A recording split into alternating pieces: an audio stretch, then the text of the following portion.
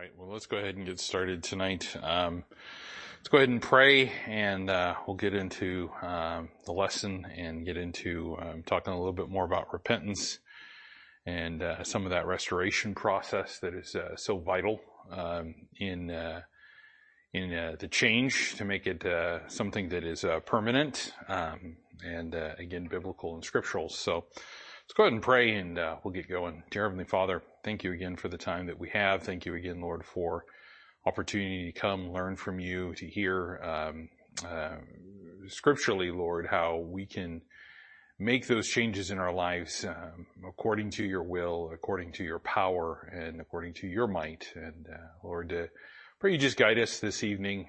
Just give me strength to deliver what you have for all of us. I pray our hearts are all ready and receptive to receive. And Lord, I just again thank you again for that shed blood that you gave so willingly for us. And Lord, that resurrection where we can have that eternal life that even just makes bringing this together possible.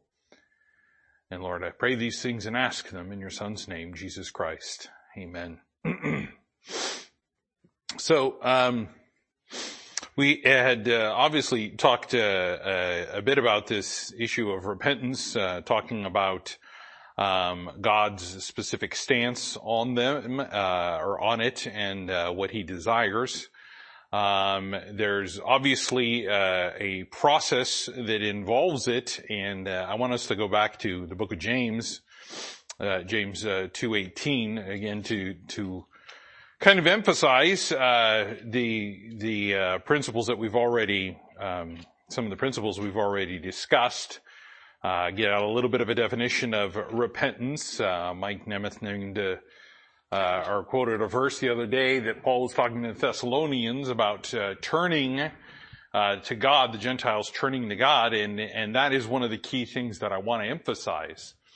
When we talk about repentance, it's not just some sort of change of mind or change of direction, and I dare say sometimes a lot of people will focus on this idea of that the change is to turn away from the sin. And if that is the object, then the repentance is not understood. To really truly understand repentance, we have to understand that it is a turn towards God.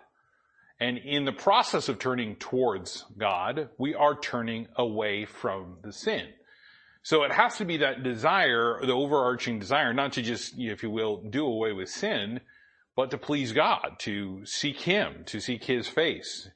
And then James chapter 2 and again verse 18, it says here, yea, a man may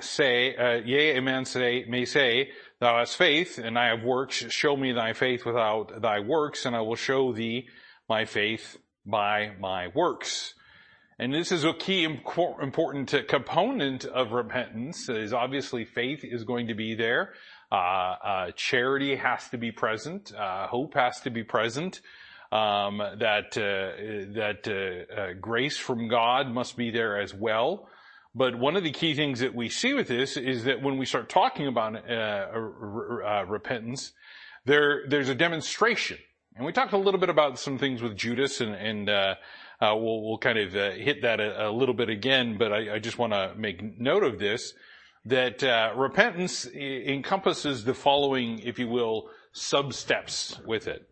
There's obviously the confessing the sin to God, which is, again, that outwardly expression of godly regret, if you will, that we talked about over there in, if you go to 2 Corinthians chapter 7, we'll get there in just a minute. There is a seeking of forgiveness. That is part of the first step to remedy the actual situation.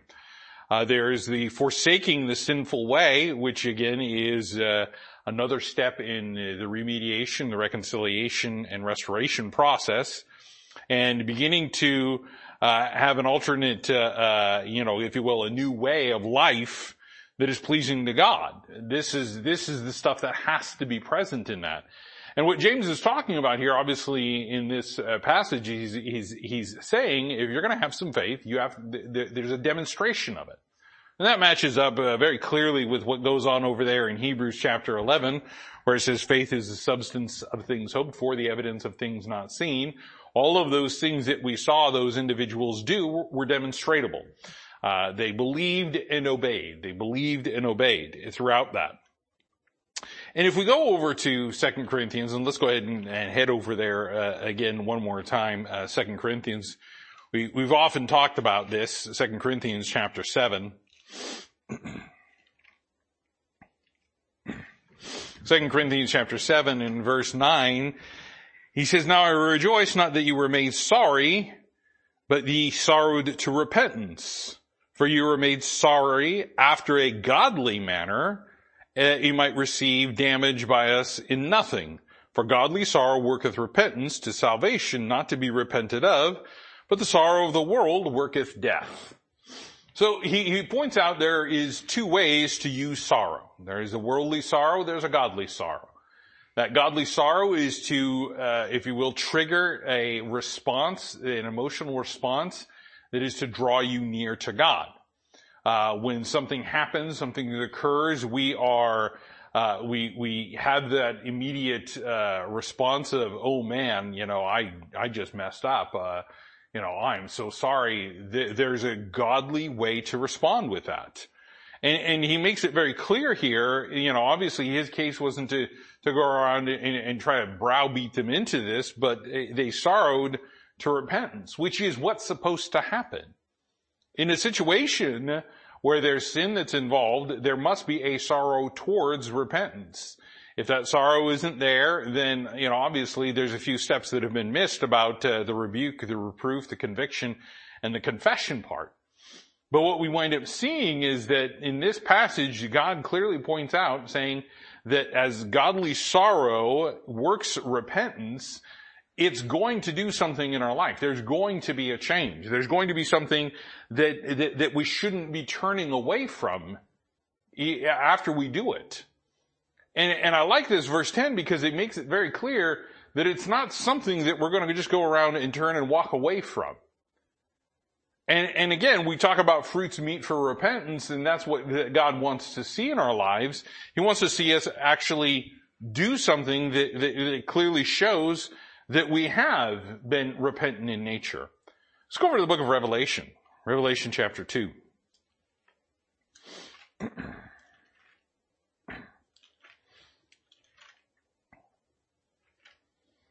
In Revelation chapter 2, and here in verse 5, he's talking to the church at Ephesus. And he's got some good things to say about Ephesus, and he has some specific things that he's pointing out that they have done that are problematic. And we'll start with verse 1. It says, "Unto the angel of the church of Ephesus write, these things that saith he that holdeth the 7 stars in his right hand, who walketh in the midst of the 7 golden candlesticks. I know thy works, and thy labor, and thy patience, and how thou canst not bear them which are evil, and hast tried them which say they are apostles and are not, and found them liars, and hast borne, and hast patience, and for my name's sake hast labored, and hast not fainted." I mean, this sounds like a pretty good start. But we get to verse 4, and he says, "Nevertheless, I have somewhat against thee, because thou hast left thy first love." They were doing it, but they were kind of doing it a bit in a Pharisaical manner. They're saying they were doing it for God, but obviously they weren't doing it for him. And he says, "Remember therefore from whence thou art fallen, and repent, and do the first works, or else I come to thee quickly and remove thy candlestick out of his place, except thou repent." Now, obviously, there's a lot of doctrine that's just mentioned right in there, and some people will try to justify that as a loss of salvation, but that's not what this is talking about in any remote case, because he's talking to a group, he's talking to a specific church in a certain area. But one thing that's very clear is he's saying, I want you to remember where you came from, and that alone should drive a person to repentance. So when a person is entering into that sorrow part and they remember from where they came, they remember how low in the gutter they were, they remember exactly where they were when salvation was offered. They remember exactly the mess that they were in, the unforgiven sins and the, if you will, the path straight to eternal damnation. He says, when you remember that, he says, and repent. But he also makes sure, he says, and do the first works. So the things that you were doing, I want you to keep doing those, but we need to do them for the right reason. And this church wasn't doing things for the right reason. And what they had to do was they had to repent from that and turn to God and do exactly what they were doing for the Lord, not for anyone else. And that becomes a great issue because people can repent for themselves. We talked about that over there in Matthew chapter 27. Look at that again. We find that in Matthew 27 we find Judas repenting. He repented. Matthew chapter 27 and verse 3 it says, when Judas, when he had betrayed him, saw that he was condemned, repented himself. And we talked about this. He repented, because he felt bad. This isn't exactly what he had planned. It wasn't going exactly the way he had intended it. But he was still greedy.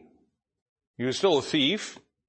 He was still somebody that allowed the devil to come into him.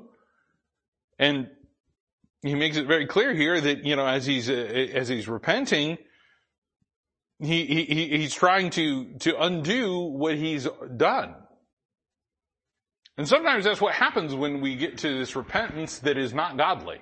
Sorrow that is not godly. Worldly repentance, worldly sorrow, things that are not repented the way that God desires it to be. We try to undo it ourselves. He thought that he could bring the 30 pieces of silver back and buy Jesus Christ back. Well, first and foremost, you can't buy the Savior. You can't buy repentance. And you can't buy good feelings. And you can't pay away sin in such a way. And that's a stark reality. And the result is obviously, as we saw last week, he hung himself. Turn over to the book of Hebrews. And let's see this again. Hebrews. The book of Hebrews, chapter 12.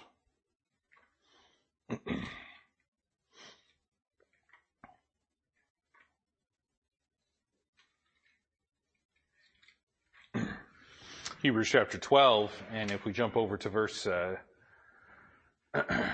let's take a look at verse 16. Well, let's look at verse 15 to kind of get some context here, or verse 14, excuse me. It says, follow peace with all men and holiness, without which no man shall see the Lord, looking diligently, lest any man fail from the grace of God, lest any root of bitterness springing up trouble you, and hereby many be defiled. Lest there be any fornication or profane person, as Esau, who hath for one morsel of meat sold his birthright. For ye know how that afterward, when he would have inherited the blessing, he was rejected. He found no place of repentance, though he sought it carefully with tears. He couldn't undo it. He couldn't undo it. And many times this is what people think that the repentance is about. Undoing what they've done. Repentance isn't a time machine. It's not going to undo what has happened and occurred. That sin has been committed. That's it. You get to live with it for the rest of your life, if you will, want to focus on it for the rest of your life. But with Jesus Christ, there's forgiveness of sins. Praise God for that. We don't have to think on it, as his forgiveness clearly shows what it is. East is west, chooses to remember it no more. I mean, the list goes on of how he describes what the forgiveness of our sins looks like to him. So when we start thinking about this process and we think about what God's doing here with this passage, he's saying, look, Esau, afterwards, after he realized that he wasn't going to get something, man, he cried. Was it godly sorrow? Many times that's what some sorrow is. That's what tears is. It's, you know what? It's just regret. There's a big difference between regret and repentance. There's a big difference.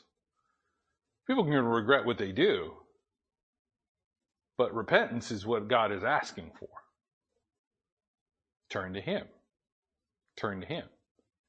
And I guarantee you, a person that lives in regret and regrets that sin, while they say they're trying to turn from the sin and turn from God, they're still playing around with it. They're still mulling it over in their head.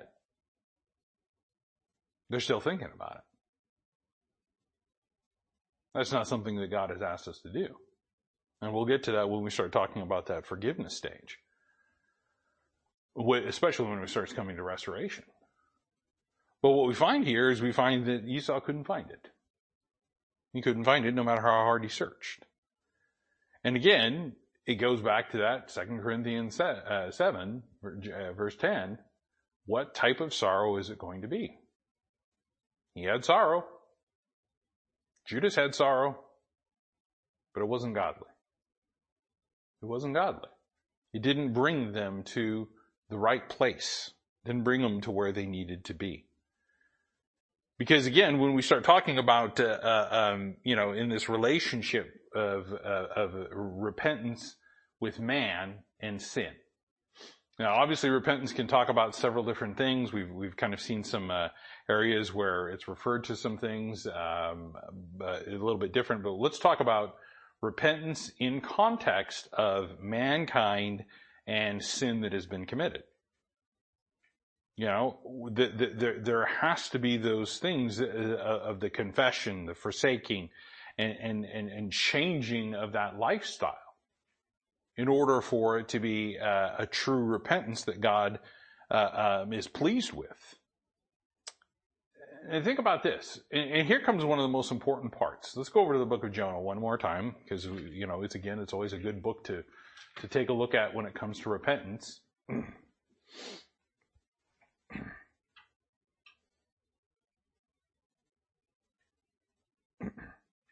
And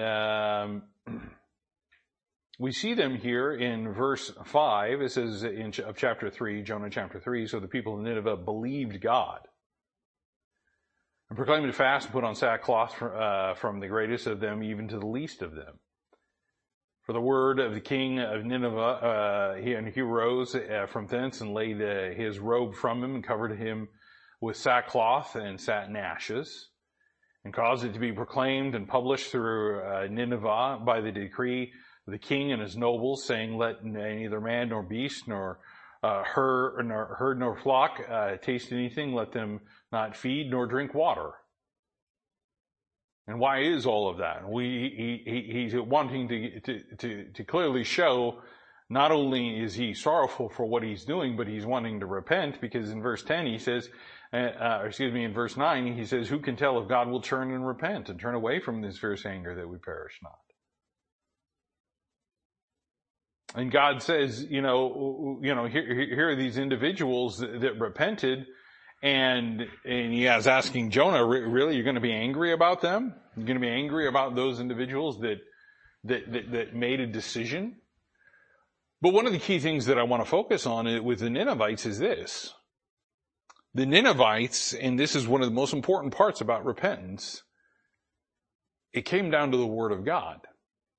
Were they going to believe it? Were they going to believe it? Repentance without the Word of God being used is not godly repentance. When we first started talking about this, we made it very clear that in order to have real change in our lives, in order to have real differences take place for the glory of God, the Word of God must be present at every step, including this.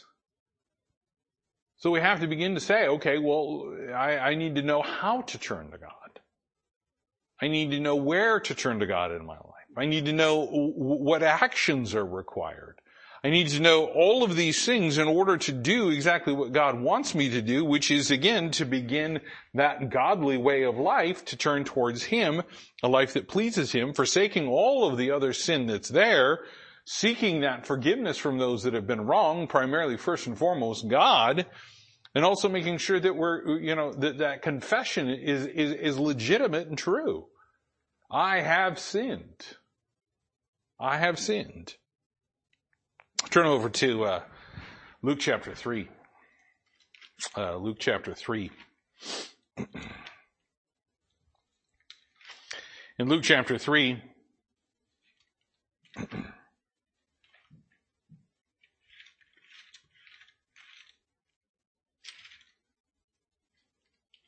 get there.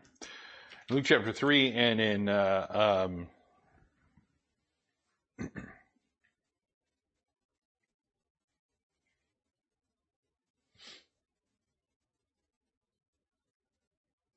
Luke chapter 3, here it starts talking about John the Baptist's ministry. And in verse 3, it says, "And he came into all the country about Jordan, preaching the baptism of repentance for the remission of sins." A little bit different than what we do today, but there's a context behind it. Again, the message that John the Baptist preached and the one that Jesus Christ preached, the gospel of the kingdom of heaven, was repent and be baptized for the remission of sins. Repent and be baptized, for the kingdom of heaven is at hand. And there's a distinct, doctrinal difference between kingdom of heaven and kingdom of God. But as he goes through all of this, we get down here to verse 7. "Then he said to the multitude that came forth to be baptized of him, O generation of vipers, who hath warned you to flee from the wrath to come?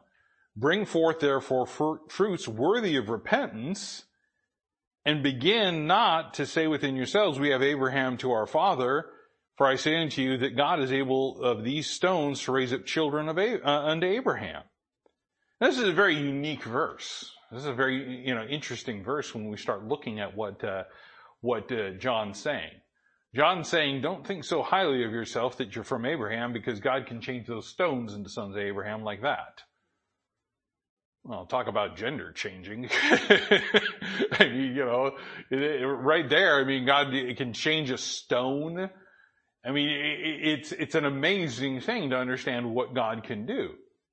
But part of the problem was, and what keeps people from repentance, is pride. And this is why he's mentioning this here. He says, look, you need to bring forth fruits worthy of repentance. But he's saying, look, the thing you have to do is you can't sit there and say, well, hey, I got Father Abraham, so I'm good. I'm a Jew, it's good, I'm good. There are some people that believe just because the nation of Israel is the nation of Israel and that they're Jews, that they're automatically going to be saved. No. The salvation that God talks about with them is a bit different when we're talking about towards the end times. But I will tell you this: right now, if a person that is a ascetic Jew or anybody that is Jew, whether it's a light Jew or however they want to call themselves, and they're involved in Judaism, that will not save them. That's a religion of works. It's a religion of works. And God makes it clear, saying that they are going to die in their sins if they do not receive Jesus Christ as their Lord and Savior. Over and over and over and over again. And that tore Paul's heart apart. It really tore his heart apart, according to the book of Romans. But what we find here is John is saying, look, we've got to be careful, because that pride is going to keep us from that repentance. And it's going to keep us bringing forth the fruit of repentance. Because here's the key important part of repentance. If repentance is going to be godly, and it's going to be done in a godly manner, it's going to bring forth a specific kind of spiritual fruit.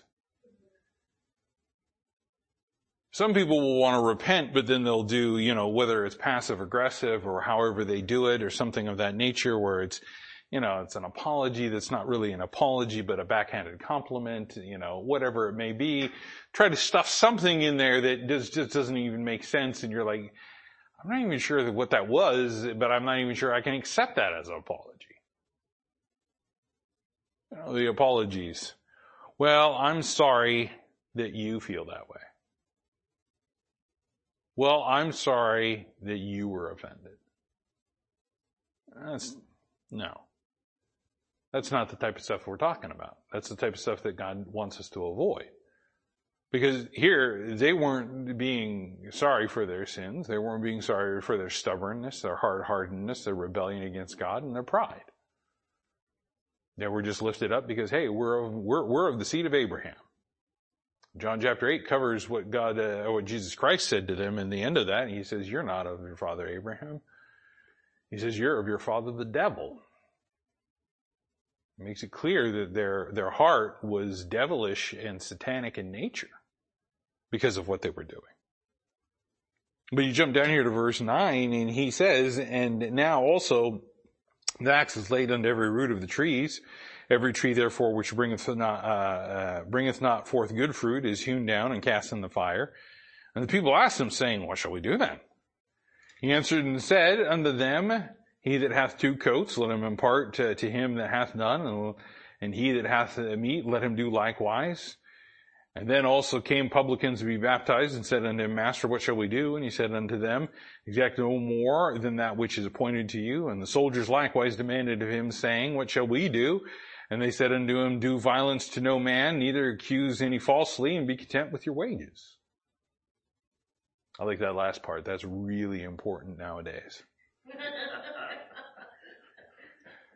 I don't know if you've been watching some of the drama that's been coming out of Twitter, but a lot of the software engineers are crying and they're upset because, they now, their 4-hour work week has been interrupted because there's an expectation of them to actually work now.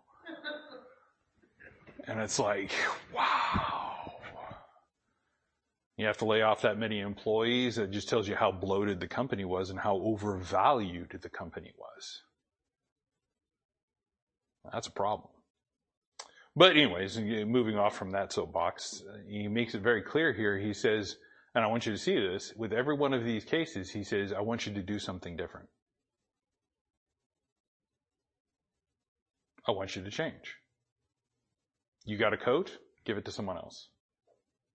What were they doing? They were being selfish and holding it for themselves. The publicans, he's saying, don't be taking, skimming off the top. Don't steal. He talks to the soldiers, and they're beating people up. They're being the thugs. They're accusing people falsely, and they're mumbling and grumbling about their what they're getting paid. Discontent, malcontent. And you know what God says about all of that? He says, I don't want you doing that anymore. I want you to do the godly thing. What's the godly thing? Who's your neighbor? Care for them. Don't steal. Do that which is right. Be a person that's, obsessed with and compelled to violence and just a general liar and unthankful. All of these things require a change. And he says this is the fruit of repentance he wants to see. Where the Pharisees are saying, we're good, we're of Abraham. We don't have any problem. Well, the multitude's saying, well, we got a problem. The publicans are like, we got a problem. The soldiers are like, we got a problem. Each one of them are asking, what shall we do? What shall we do? They wanted to know what that was. So there's a distinct change that we see in this, that we see the after effects of what repentance does. It should make those changes in a person's life. Go to 1 Corinthians. Let's go to 1 Corinthians 15. We'll kind of wrap up the subject here of repentance a little bit. 1 Corinthians 15.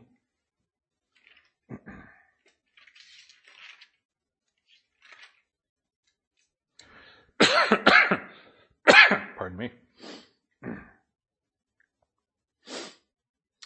1 Corinthians 15, we get to a verse that I think is applicable to this situation. in verse 33. It's a verse that should be very well known, should be memorized. Be not deceived. Be not deceived. Evil communications corrupt good manners.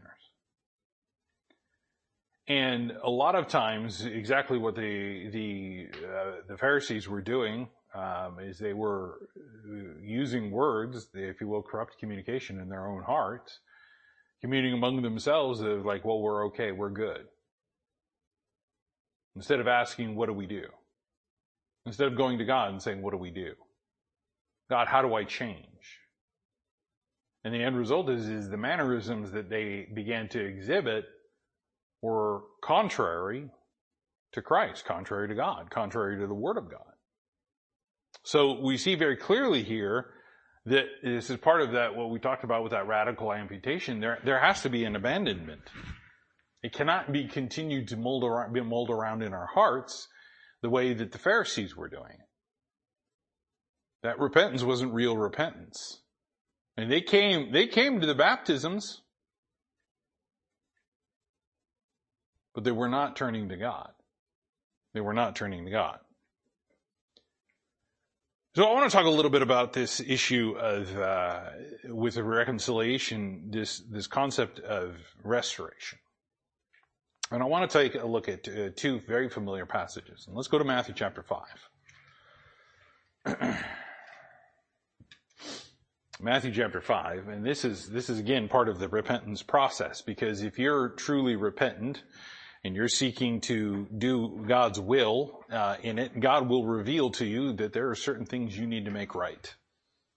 He's going to show you what you need to undo scripturally, and what I mean undo scripturally, I'm talking about restoring those relationships, reconciling with one another. In Matthew chapter 5, obviously we have the Sermon on the Mount, and he starts talking about all of these things that individuals are supposed to do.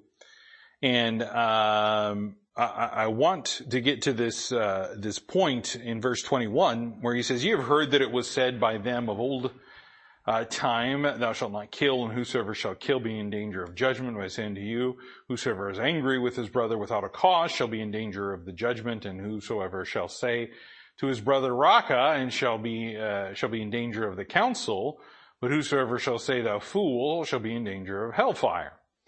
Now, there's a lot to go through with that. I'm not going to focus on the doctrine of that right now, because I want us to go down a little bit further and look at an application for us.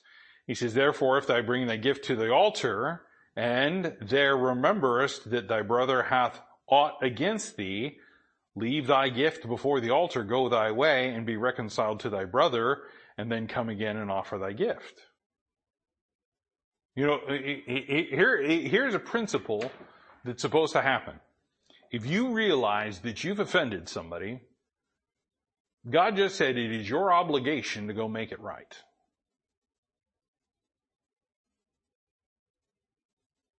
It's your obligation to go and be reconciled. And if you don't, there's a huge implication that it's going to affect the way that you come to God. He's saying, look, just leave your gift. That sacrifice isn't that important. What's more important is to make sure you got everything straight with your brother. That is the greater principle.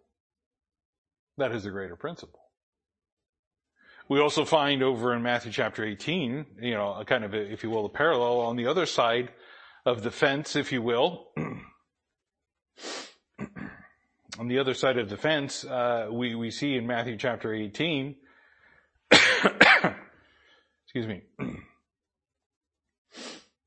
in verse 15, it says, "Moreover, if thy brother shall trespass against thee, go, tell him his fault between thee and him alone. And if he shall hear thee, thou hast gained thy brother. If he will not hear thee, then take with thee one or two more, that in the mouth of 2 or 3 witnesses every word may be established. And if he shall neglect to hear them, then tell it to the church. And if he neglect to hear the church, let him be unto thee as a heathen man and a publican." He makes it very clear, at some point in time you cut it off. If somebody's just unwilling to acknowledge the sin and unwilling to come to God, unwilling to get into this reconciliation process, then when confronted with that reproof and the rebuke part, they're unwilling to receive conviction and they're unwilling to confess. At some point in time, you got to walk away from them. You got to walk away. And that's a hard thing to do, especially if it is a brother or sister in Christ. But Paul said, there's certain ones that get turned over to the destruction of the flesh. There's certain ones that are turned over to Satan for that purpose because they refuse to repent of the sin. They refuse to make that corrective action. So this is where it comes fairly serious that if somebody comes to you and says, hey, you offended me. Now look, I'm not talking about something simple offense, okay? I'm not talking about, some of the ridiculous stuff that we've got today. I'm talking about some pretty serious things. Because there's a lot of stuff that the Bible talks about, suffer yourself to be defrauded. There's certain things that you just like, okay, really, that's not that important. Am I going to create more of a stumbling block? Mike was talking about it the other day. I don't like the color of the carpet. I don't like the color of the chairs. I don't like the color of the walls. I don't like the color of whatever. I don't like the coffee they serve. I don't like, the way that the preacher looks at me when he shakes my hand. I don't like his beard. I don't like, whatever. Okay. I'm not talking about, there's certain things that we have to grow up on. Okay. Well, we're talking about a serious offense here when we're talking about a trespass. Sin. And God wants it, very well made known that there should be a reconciliation process on both parties. And this is what I'm getting at. Reconciliation cannot occur unless both are invested into it. Unless both desire it. It just can't happen. If one party is like, no, I'm just going to go for just a simple asking of forgiveness and then I'm done and that's all I need to hear and I don't need to deal with them anymore.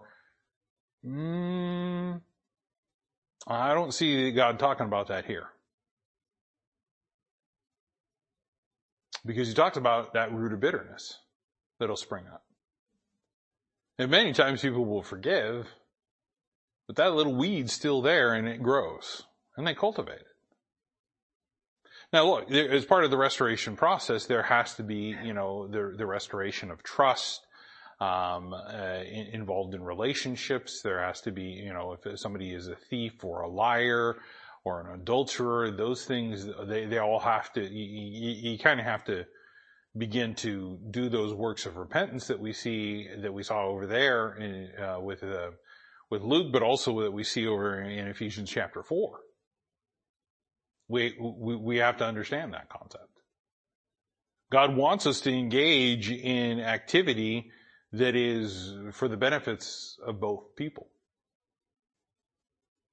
And why is that? Because if you take a look down a little bit further here, in verse 18, he says, verily I say unto you, whatsoever ye shall bind on earth shall be bound in heaven, and whatsoever ye shall loose on earth shall be loosed in heaven. And again, we got to understand who this is talking to. And I say unto you that if two of you shall agree on earth as touching anything that they shall ask, it shall be done for them of my Father which is in heaven. And interestingly enough, one of the things that Christ is talking about in this passage is unity. Because there comes that verse, in verse 20, for where two or three are gathered together in my name, there I am in the midst of them. How many times have we heard that when it comes to church? Is the context here the church? No, the context is a disagreement, if you will, a sin between two people. And he's saying, look, if two or three are gathered together in my name. And this is where I want to really, really, really, really emphasize. when the repentance and the reconciliation process gets going, it must be done in the name of Jesus Christ. It must be done in the name of Jesus Christ. That's what verse 20 is talking about. And if God is in the midst of them, then guess what? He can repair that relationship, which is exactly what he's talking about in verses 18 to 19. And some people go out there and they're like, oh, I'm going to go ahead and claim because I've got all this power. I'm going to claim that I can do this and I can move a mountain. I'm going to move Mount St. Helens. And no, just stop. No. That's not what God's called us to do. Because I guarantee you that some of those same people that do all of that, they have so many disagreements with so many brothers and sisters in Christ that they probably keep a hit list book. You know, the first people, if they ever go psycho, that they'd start scratching off. And that's not what God has asked us to do. He's asked us, according to the book of Ephesians, to endeavor to keep that bond. I mean, we got to work at it. We got to work at it. You know, you got two people coming together and they agree that they need to make this relationship right, and they're doing it in the name of Christ, meaning, and I want to emphasize what I'm talking about in the name of Christ. In the name of Christ is what? Now, we can go a lot of lists, right? Prince of Peace, Counselor, Everlasting Father, Mighty God, right? If we were over there in Isaiah. We can talk about how he is called the Great Shepherd. He's called the Door. He's the way. He's the truth. He's the life. I mean, he's got all these names that he's called. He's called the light, specifically. What is he often referred to as in John, in the book of 1 John? The Word.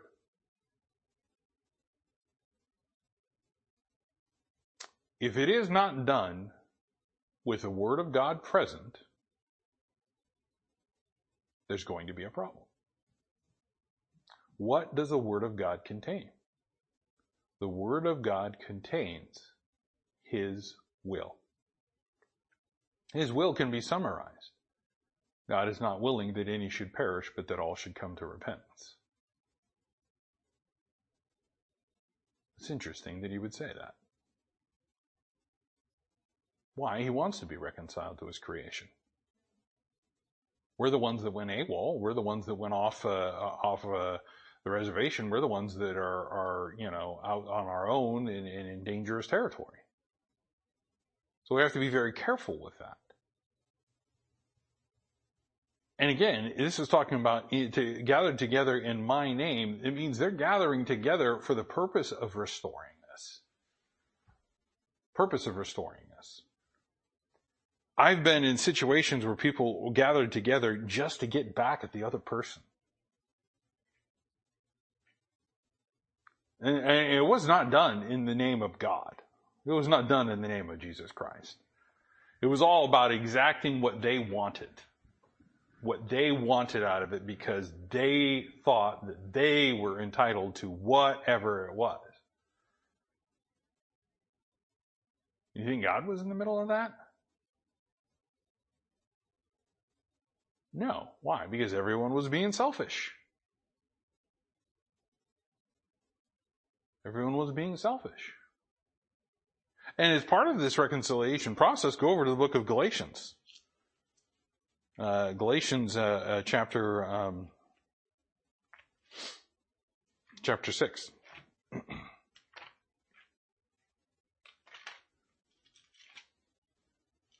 Galatians chapter 6 is great because it begins to lead us into part of that next step when we start talking about this reconciliation process.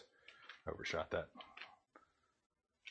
Galatians chapter 6 and in verse 1 it says, Brethren, if a man be overtaken in a fault, ye which are spiritual, restore such a one in the spirit of meekness, considering thyself, lest thou also be tempted. Bear ye one another's burden, and so fulfill the law of Christ.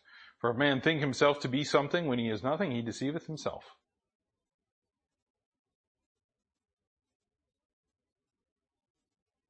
And that happens a lot when it comes to the reconciliation process. John pointed out with the Pharisees, pride was entering in. And he says there's a certain way you go about doing this.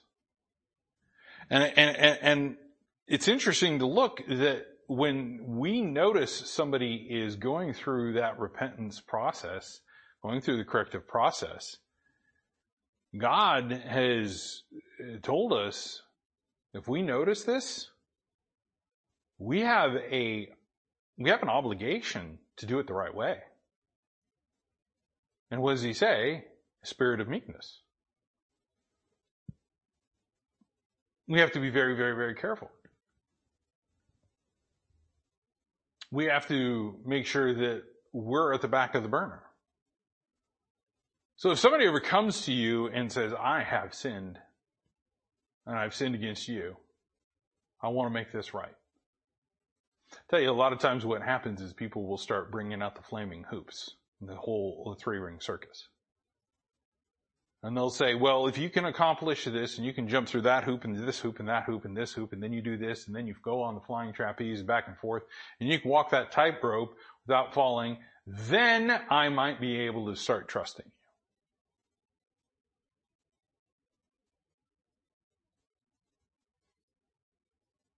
That's not how God says.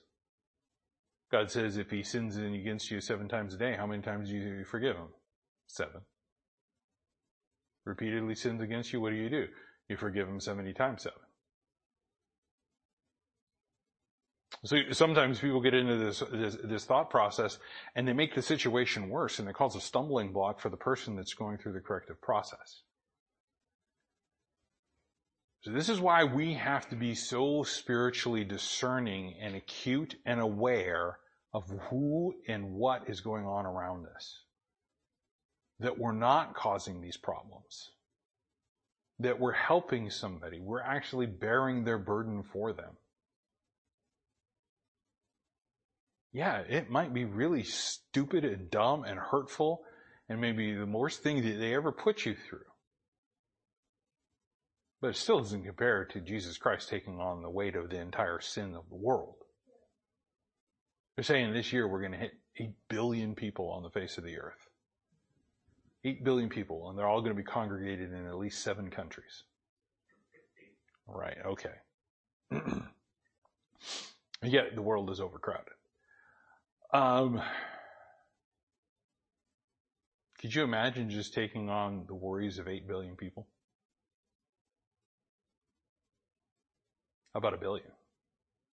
How about 1 million? How about 10 people?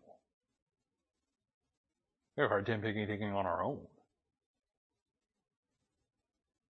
And God says, look, I just want you to bear that burden. Now here's the amazing thing about that. If it's done in the name of Christ, it's his burden.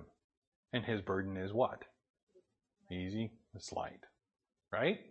So we have to get this understanding that we can make the process as difficult as we want.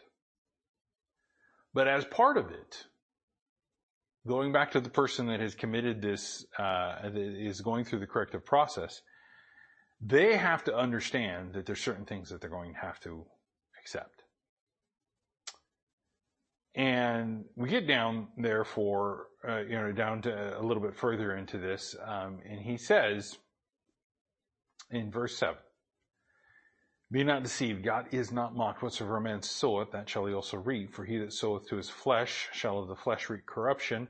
He that soweth to the Spirit shall of the Spirit reap life everlasting. And sometimes Christians will come along and they'll go, oh, praise God, I'm a Christian. All I have to do is say I'm sorry and everybody has to walk away, right? You just reap some major corruption. You fragged somebody's living room. You destroyed their residence. You did something extremely egregious to God. We can't be so cavalier about forgiveness that way. We have to understand. There's somebody that has taken drugs their entire life. They get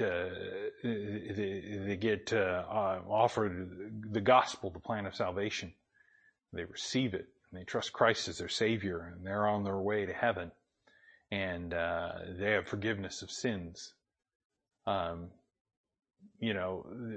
kind of person cannot be so cavalier with understanding that they may not escape the problems.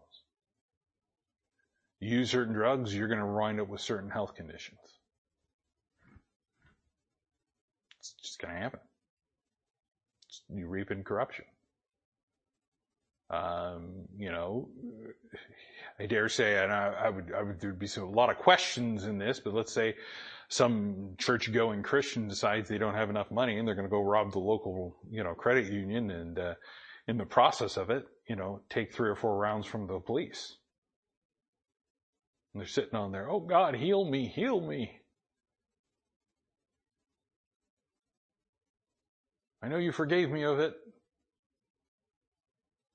Well, that doesn't mean that you're not going to reap something. Now, again, the context of what he's talking about is verse 9, and let us not be weary in well-doing, for in due season we shall reap if we faint not. So obviously, if we sow into the Spirit, we're going to reap life everlasting. We're going to reap some good stuff. The more good stuff you plant, the more good stuff you sow, the more good stuff is reaped. The world wants to say, well, the nice guys finish last. Well, the nicest guy that I know, Jesus Christ, not to be disparaging or, blasphemous in any way, he isn't finishing last, by the way. He finishes first. Everybody gets put down because of that. You got to play dirty. No, you don't. No, you don't, because you'll reap something you don't want to. We get so tempted to do things in our own will in the process of restoration that, again, we forget that it is in His name. Is the process of restoration, is the process of what we are doing, is it for His glory? Does it lift His name up? Does it lift His word up? Who gets the glory out of it? And what we find here very specifically with this is, as he says here in this passage, and again, I want to emphasize, there are going to be consequences. Part of the restoration, reconciliation process is understanding that, somebody may not trust you with your finances if you just rob them of $100 million.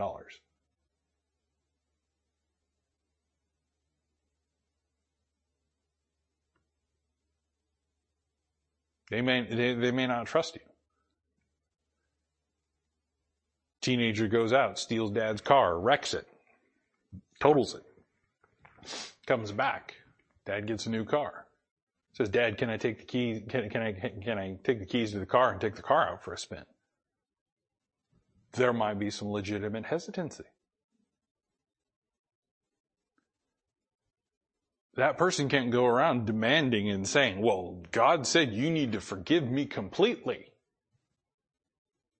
They have no right to do that, because we would be deceiving ourselves. There's going to be a consequence. Rather than focusing on that, how about we focus on restoring and building the trust? It's a communicative process. It's a communication that is necessary. Because as part of this, we have to seek that forgiveness. And we're going to talk a little bit more about that, Lord willing, next week, but I'm actually going to cut it off for right now. When we start talking about that issue of forgiveness, what people look at when they think about it, what they think about the word, what they think it means. And you take a look at the word give as its root of forgiveness. It's something that is being requested, but it's not being demanded. It's something that should be willingly given. If you have to go and demand forgiveness, there may be a problem. There may be a problem with what you're thinking forgiveness is. And we'll take a look at that, Lord willing, next week. We'll finish up here with that correction process, and we're getting towards the end of this study. But forgiveness is a big thing. I have books and books and books on my shelf about forgiveness. Why? Because it is one of the most primary important principles of the Word of God. Jesus Christ died so that we would have forgiveness of sins. It's that important. So when God asks us to forgive as He forgives in Ephesians 4, what does that mean? And this is kind of the other side of that coin. This is the other side of a person that may have been affected by sin. Because again, let's just be careful and honest with ourselves. Sin does not just affect you. Never has, never will. It will spill into other people's lives, people that you don't intend it to. And it spills into there. Forgiveness has to be sought. Let's go ahead and pray. Dear Heavenly Father, again, I thank you for this time. Thank you again, Lord, for all that you've given to us tonight. Pray, Lord, that you just take us home safely. Bring us back safely on Sunday. Again, Lord, I just thank you for all the blessings that we've received, above all the forgiveness of sins that we do have. Pray, Lord, that we would just continue to learn more about this process. That, Lord, we would be Christians that please you, honor you, do your will, bring glory to your name, and not be just another Christian that somebody says, they're just a bunch of hypocrites. But, Lord, we would clearly exemplify what you are, who you are, and what you've done for us. I pray these things in your Son's name, Jesus Christ. Amen.